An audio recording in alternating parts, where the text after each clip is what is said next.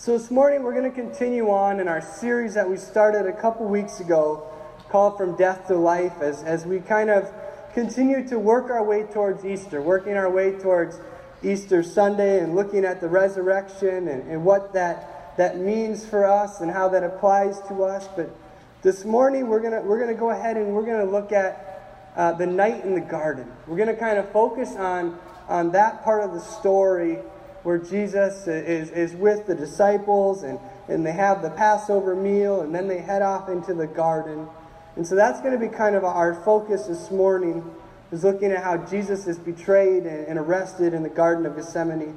But in the past 2 weeks, just to give you a little bit of a recap, the first week we started just by talking about Jesus' birth and some childhood stories, and just to kind of give us a little bit of context about Jesus' life, to help us to understand kind of what Mary and Joseph went through when they received the news that they were going to be having the Messiah, and how all of that went down as they weren't married yet. They were to be married, but they weren't married yet, and they had to work through that struggle of how that looked in that day in that culture.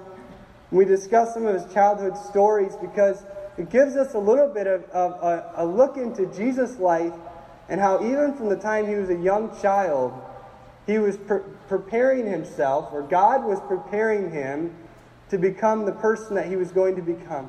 Right? When he was left at the temple in Jerusalem for 3 days after his family left, and he sat there with the leaders and discussed things with them, he was learning and he was sharing wisdom with the leaders who were there in the temple. And it said that he gained favor with both God and man in that moment, in that time. Last week we talked about some of the different temptations that Jesus faced, right? When he went out into the wilderness after he was baptized by John the Baptist in water, he went out into the wilderness where he was tempted for the next 40 days by Satan, by the devil who came and tempted him. And Jesus continued to fight against that temptation by using God's word. He kept using God's word to fight against temptation. There was nothing that was going to be able to get Jesus to fall into temptation or the false promises that the devil was trying to give him. But we also talked about some of the miracles that Jesus performed. He raised Lazarus from the dead, but we looked at one miracle we looked at is how he went from city to city, synagogue to synagogue, preaching the gospel. And people were coming from all over to see Jesus and to bring those who were sick and lame and paralyzed to him, so that he could lay hands on them and heal them. And he was doing so. We talked about how he turned the water into wine at the wedding in Cana, which was the first miracle that he performed. And that kind of started off his public ministry that he had. And actually, when his mother Mary first said, "Well, Jesus, why don't you turn that water into wine over there?" Jesus said, "Well, the time hasn't come yet for me to be revealed, for my glory to be revealed." And all of a sudden, Jesus realized that the time had come for his ministry to begin. The time had come for people to begin to see who he was as the Son of God, and to begin that time of ministry. And so that kind of brings us up to where we are today. As we said in our announcements, next week we have a couple missionaries that are going to be here sharing with us. And so I'm excited for Brandon and Rachel to come. They have quite the story. Rachel, a young lady, they're in their late 20s. She was diagnosed with lung cancer about 2 years ago, a year and a half ago. And she's a worship pastor. And she actually had to get part of her lung removed. But you're going to hear her next week when she sings. You would never have any idea that her lung has been partially removed, because God has healed her and God has restored her. And so they're going to share part of that story, but they're also going to share the vision that God has given them for Thailand and where they're going as missionaries. And so just to let you know, I actually won't be here next Sunday. I'm going to be with Pastor Laura and helping her out. And so that was kind of already pre-planned, because next week was the due date. And so we already had our missionaries coming in. So you won't see me here next Sunday. We have some missionaries, and John Sundquist will be helping with different aspects of the service. And so just want to let you know about that. Then on Easter Sunday in 2 weeks, we're going to talk about the crucifixion and the resurrection. And then finally, the Sunday after Easter, we're going to talk about his ascension into heaven. Last week I made mention to the fact that there's certain stories that are told multiple times throughout the Gospels, right? There's different accounts of stories written in the Gospels, and this morning, one of the interesting things about this story that we're going to look at with Jesus being betrayed and all of this in the garden is that this story is recorded in all four of the Gospels. There's not many stories that Matthew, Mark, Luke, and John all recorded in their books. But this story about Jesus being betrayed, about his arrest, was shared in all four of the Gospels. As I said, that was not very common. But let us begin now by looking at how Jesus' betrayal played out. But before we do that, I want to bring something up. As is common in every betrayal, there's a couple of things that need to be present. There's three parties that are present typically in a betrayal. There's a person who is being betrayed, right? So Jesus in this story is a person who's being betrayed. Another person that must be present is the person that does the betrayal, right? Which we know we're going to look at is Judas. But there's also a third person or third party that's often involved when it comes to betrayal. And that is the people who are affected by the consequences of the betrayal that took place. So we're going to look at that tonight. And that's, in this context, that's the disciples of Jesus. That's his family. That's those who had come around Jesus. They were all affected as a result of the consequences of Judas's betrayal of Jesus. But in a broad sense, if you look at it, it's each and every one of us who walk on earth. Because as a result of Jesus being betrayed and the events that followed, ending with his crucifixion and resurrection, we are offered the gift of salvation. A more modern example of this can be found in many movies, right? This makes for a good movie plot. There's build-up, and you've got these individuals who seem so close to each other, and then for one reason or another, one of them betrays the other one. Maybe it's power or pride or greed or whatever it may be, and all of a sudden that relationship is ruined, and there's so many people that are affected by it. And actually, it makes me think of one of my favorite childhood movies, The Lion King, right? You've got King Mufasa, who is the leader of the pride of lions. And his brother, Scar, all of a sudden gets this idea, hey, if I can get rid of Mufasa, I'm going to be the one who's going to be in charge of the pride of lions. And so for those of you who have seen the movie, you know what happens. There's a stampede that comes through, and Scar pushes Mufasa down into that stampede, and he dies at that time. And Scar now becomes the king of the pride of lions. But not only did that affect Mufasa's family, it affected the whole pride of lions. Because once Scar got control, he came and he destroyed everything, right? He desolated the land. And so all of the rest of the lions had to pay for the consequences of one person's betrayal. Right? So that's another example of what betrayal can look like. The three different groups of people that are often most commonly affected when it comes to betrayal. We're going to begin this morning by looking at Luke chapter 22. So if you'd like to turn there, you can feel free to do so at this time. We're going to look to Scripture and see how Judas decided to betray Jesus by receiving silver in exchange for his arrest. Starting with verse 1 of Luke 22, it says, "Now the festival of the unleavened bread, called the Passover, was approaching, and the chief priests and the teachers of the law were looking for some way to get rid of Jesus, for they were afraid of the people. Then Satan entered Judas, called Iscariot, one of the 12. And Judas went to the chief priests and the officers of the temple guard and discussed with them how he might betray Jesus. They were delighted and agreed to give him money. He consented and watched for an opportunity to hand Jesus over to them when no crowd was present." Last Sunday night at our prayer and worship time, we kind of looked at this story a little bit. We looked at one of the different accounts from the other Gospels. But you sit there and you go, how could Judas, who was one of Jesus' disciples, one of the 12 chosen, one who walked with Jesus and saw the ministry and saw all that Jesus had done and all that Jesus had shared with them, betray him?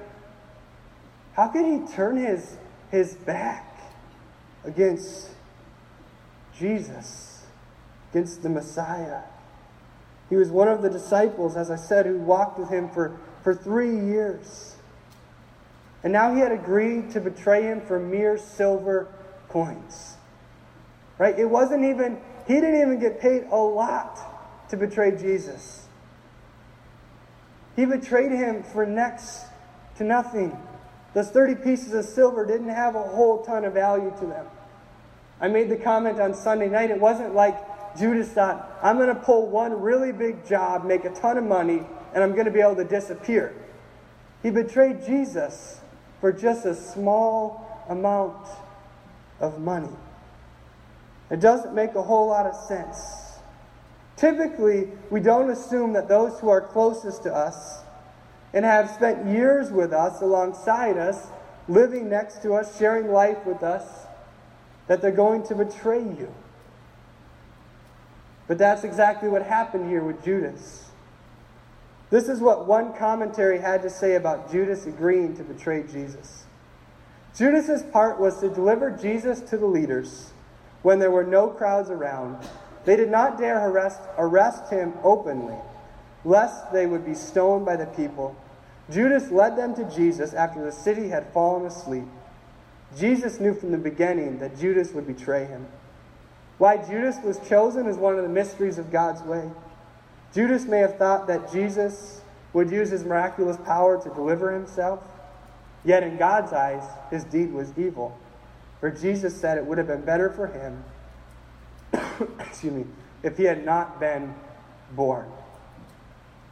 Right? So it said that the devil came into Judas, and then he went to the high court. He went to them.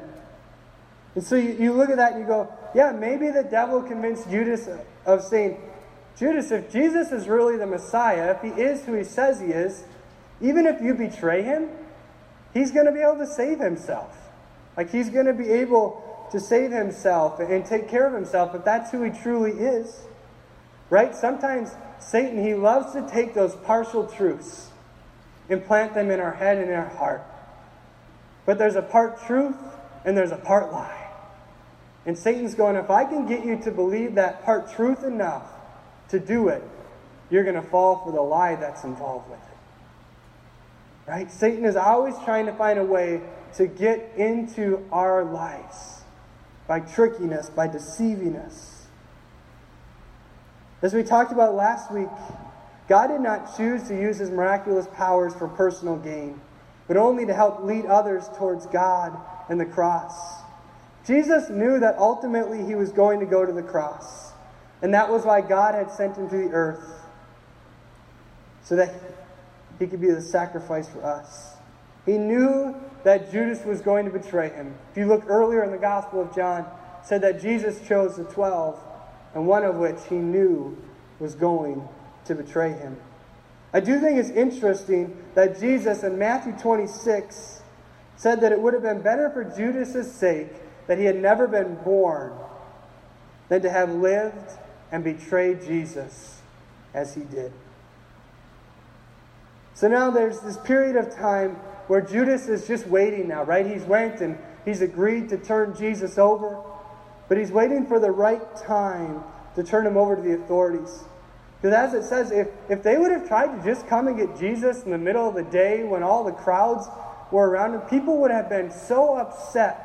There'd have been so much mayhem and disorder around this that there's a good chance that those who came to arrest him may have ended up being beaten and stoned, and their lives could have potentially been lost. And so Judas was waiting for the opportunity.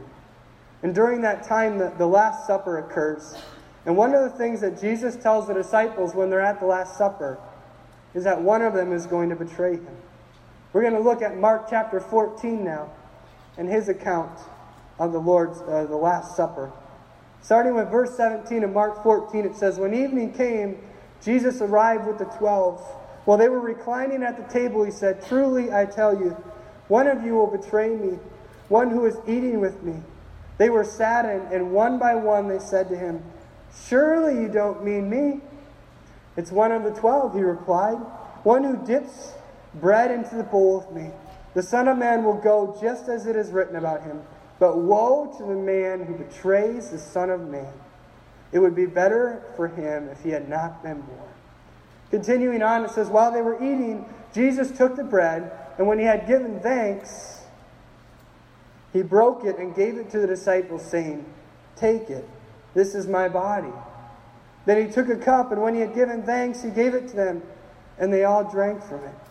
'This is my blood of the covenant, which is poured out for many,' he said to them. 'Truly I tell you, I will not drink again from the fruit of the vine until the day when I drink it new in the kingdom of God.' When they had sung a hymn, they went out to the Mount of Olives, or out to the Garden of Gethsemane." So every time I read through this passage in Mark or one of the other accounts in the Gospels, I immediately think, what were the disciples thinking at this point? Right?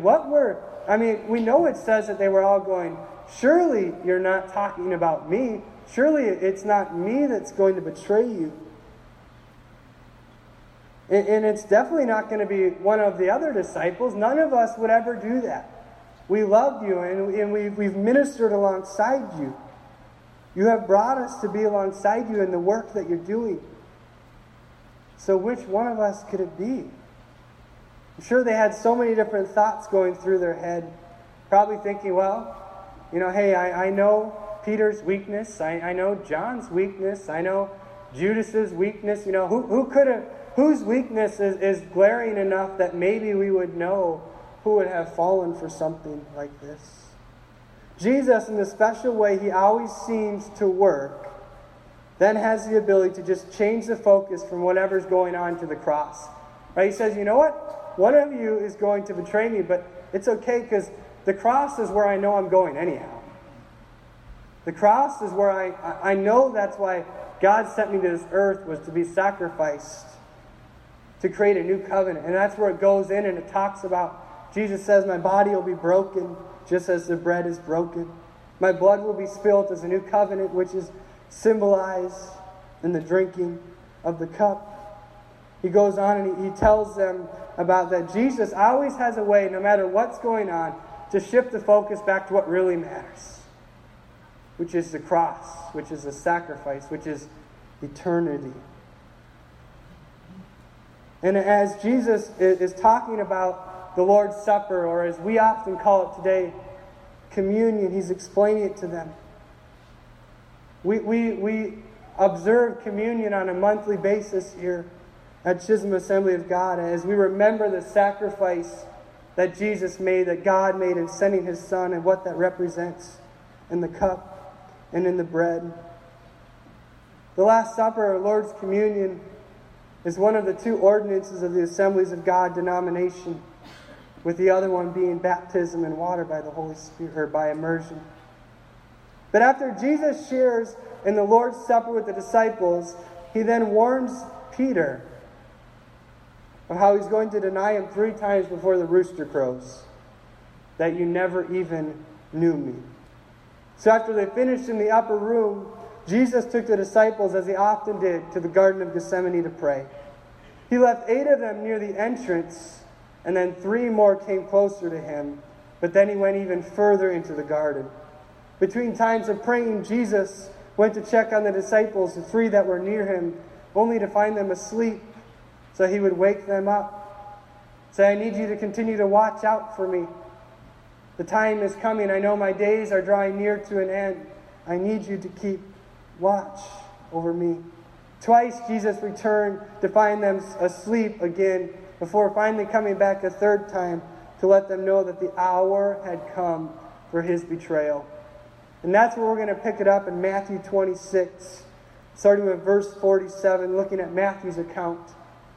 It says, "While he was still speaking, Judas, one of the 12 arrived. With him was a large crowd armed with swords and clubs, sent from the chief priests and the elders of the people. Now the betrayer had arranged a signal with them. "The one I kiss is the man. Arrest him." Going at once to Jesus, Judas said, "Greetings, Rabbi," and he kissed him. Jesus replied, "Do what you came for, friend."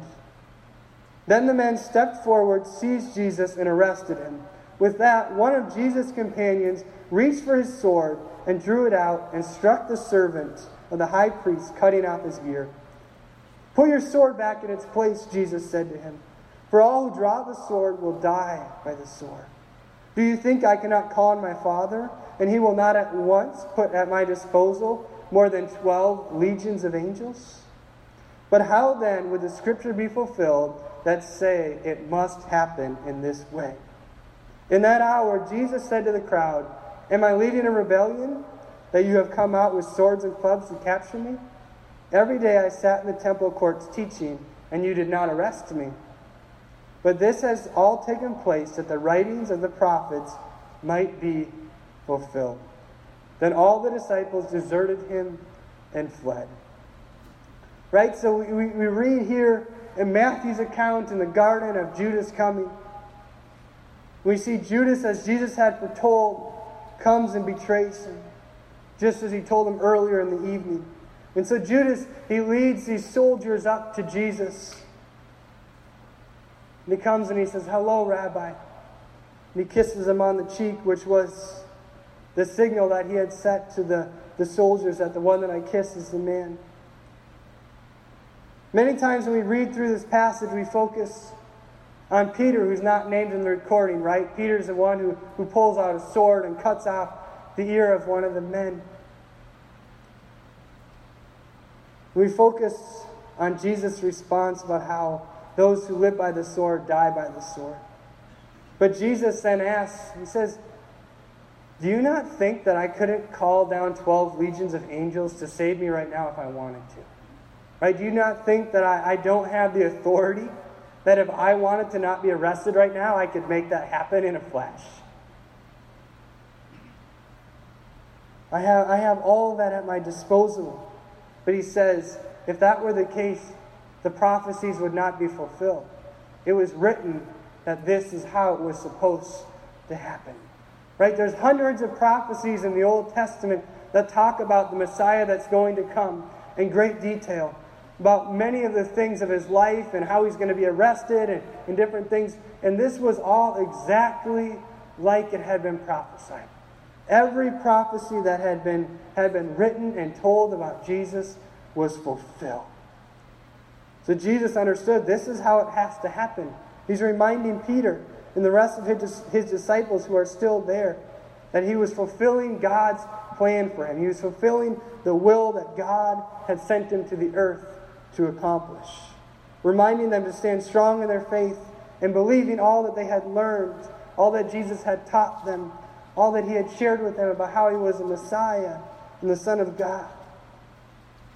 But the one thing that gets me too, after Judas kisses him, Jesus says, "Do what you came here to do, friend."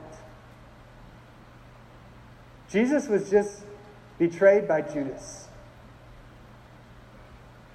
a man who he had poured everything into for 3 years. And even though he was betrayed, even though there was heartbreak, he still called him friend in that moment.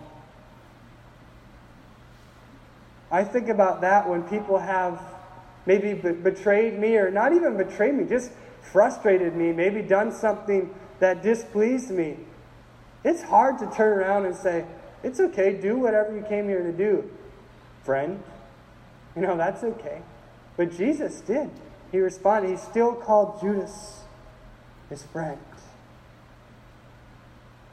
We're going to look now at John 18:11, just one quick passage of Jesus. He commanded Peter, he said, "Put your sword away. Shall I not drink the cup the Father has given me?" Right? That's John's account. Saying, put your sword away. I'm just receiving what God has brought for me to do. I'm just accomplishing the will that God has sent me to do. I'm receiving the cup that the Father has given me. Jesus then goes back again to the illustration of the cup. As Jesus explained earlier in the Lord's Supper, that his blood was going to be poured out to make a new covenant. And that he's telling Peter right now to put his sword away and let him be arrested, for it's God's will for him to be placed in the hands of the soldiers and arrested. Through prayer in the garden and in other times, Jesus had come to understand that his time to be put to death was quickly approaching, that it had come. And he was going to be obedient to God's leading. Once Jesus was under the control of the guards, the disciples ran off in fear. But I think about that when you're reading through the passage of Jesus praying in the Garden of Gethsemane, which we didn't read this morning. But as it said, the disciples fell asleep 3 times, right? And each time that Jesus was praying, he was praying and saying, God, if there's anything you can do to take this cup from me, I ask that you would. But if there's not, let your will be done. So Jesus is praying, realizing the time is coming for his death, which he knew was going to be by crucifixion, which was painful. It was brutal. It was one of the worst ways a person could be ever put to death. And Jesus is crying out and saying, God, if there's anything you can do, if there's any other way that the cup can be taken from you, please do. But if not, may your will be done. Right? Jesus, in his humanity, had to say, I don't care what my flesh is telling me right now. I don't care what emotions and what pain and what turmoil I'm walking through right now. I know, God, that ultimately this is what you've sent me to do. This is your will for me. And I'm willing to go through with that. Getting back to Peter and the idea of pulling out the sword and reacting, cutting the ear off of the soldier, which we know that Jesus then healed him. But how many times in our life, when things don't happen exactly like we wish they would, or maybe, God has a different way of doing something than what you were hoping he was going to do, and you just react brashly like Peter did. Right? You get upset, you get frustrated, and you pull that sword out, and you just start winging it around at whatever you're frustrated at. God is saying, no. If this is my will, accept it. Right? If this is the cup that I'm giving to you, we need to accept it. We need to receive it openly, even though it may not be easy. Next week, we're going to pick up on, or in 2 weeks, pick up on Jesus as he's now in the custody of the rulers. But before we go this morning, I want us to end by focusing on where we began the message. One of Jesus' beloved disciples, who had spent years with him, allowed himself to become deceived by the enemy. Kennedy, if I could get you to come up and just play your guitar, please. We need to be careful in our lives that we do not allow the things of the devil to enter into our lives. The false truths, the half-truths that the devil tries to plant in your heart and in your mind. We need to be careful to protect ourselves. Scripture says that above all else, guard our heart, because out of our heart flows the wellspring of our life. We must protect and guard ourselves. We must be careful that in our lives we do not allow the things that the devil may try to whisper into our hearts to grab hold of us. Another thing that some of you may know and some of you may not, Judas was basically the treasurer of the disciples. He was the keeper of the money bag. And Jesus knew that Judas had an issue with money. That Judas at times would help himself to some of what the disciples, some of the offering that they had received, he would help himself to it. He would put it in his own pocket. And so Jesus knew he had an issue, and Satan knew that he had an issue, and he used it against him. He said, hey, Judas, there's a way for you to receive some payment. There's a way for you to receive what you love, which is money. And Judas fell for it. I don't know what temptation, I don't know what deception, I don't know what struggle it is that you have in your life. But whatever it is, I can promise you, Satan is going to try to grab hold of that and use it against you and use it against God. Just as he did with Judas, who had a struggle with money. He tempted him by placing money in front of him. Judas wasn't protecting himself. He wasn't guarding his heart. Judas could have sought help. Jesus knew. Some of the disciples knew the struggle that he had, but he never looked for help. He never stretched out his hand and said, I need help. Somebody come and help me with the struggle. This morning I want to encourage you, don't struggle by yourself any longer. Because the longer you struggle alone, the more Satan's going to get a hold of you. And the harder it's going to be for you to defeat that temptation and that deception and that lie that your life is falling into. So this morning we're going to have a time of prayer. Myself and some of our leaders are going to be up here. And I want to encourage you this morning, maybe today is a day that you take a step forward and say, you know what? I need to stop fighting this alone. I need to stop trying to say that I can simply go to God. Yes, God can intervene. God can do whatever God chooses to do in His miraculous ways. But many times, we need help of other people. We need accountability of other people. Scripture also says that we are to confess our sins to one another. And as we do so, we can find freedom from our sins. We can find deliverance from them. So I want to encourage you this morning. Jesus gave everything for you. Everything. His life for you. Jesus pleaded with God that if it was possible, that He would remove the cup. That He would make another way for this to happen. And God said, this is it. This is it, Jesus. This is the way it's going to happen. And Jesus said, okay. I'm going to follow through with it. Each of us has been uniquely created to serve God in a special way. So the question I want to ask you this morning, God gave Jesus the cup of sacrifice, of going to the cross to be forgiveness and to create a new covenant for us. What cup is God giving you today? What is God asking you to do? What did God create you uniquely to do? Because what He created you to do is different than what He created me to do. It's different than what He created your spouse to do. It's different than what He created the person next to you to do. God created you uniquely for a purpose, for a reason. What is it? Maybe you know, and you're pursuing that, and you're already going after it. Maybe you don't know this morning. I want to encourage you. Maybe that's another point of prayer to say, you know what, I'm not sure exactly what God is wanting me to do in my life. And so I want to just ask that God would give me clarity, that God would speak to me, that God would show me what it is, what the cup is that He has given for me. We thank You, Lord, this morning again for who You are. Father, as it says in this song, God, I thank You that You choose to come and dwell in our broken temples, in our brokenness, in our humanity, and our sin. You choose to come and dwell and live inside of us. And you repair our brokenness. You restore our areas, God, where we've ruined ourselves. We've made mistakes, God. We have separated ourselves from You. You come and You fill those gaps. Not only do You fill them, You strengthen our bodies. God, You come inside of us and You restore us.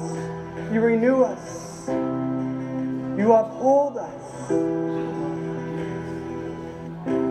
Father, we thank You this morning for Your word, for Your truth. God, for Your word that is 100% true. God, there's no error in Your word. And we stand upon Your word, the truth of God's word. That's where we place our faith and our trust is in You and wholly You.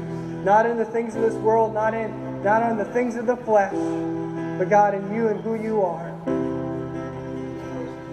God, I pray today that You would help us. God, to guard our hearts and our minds.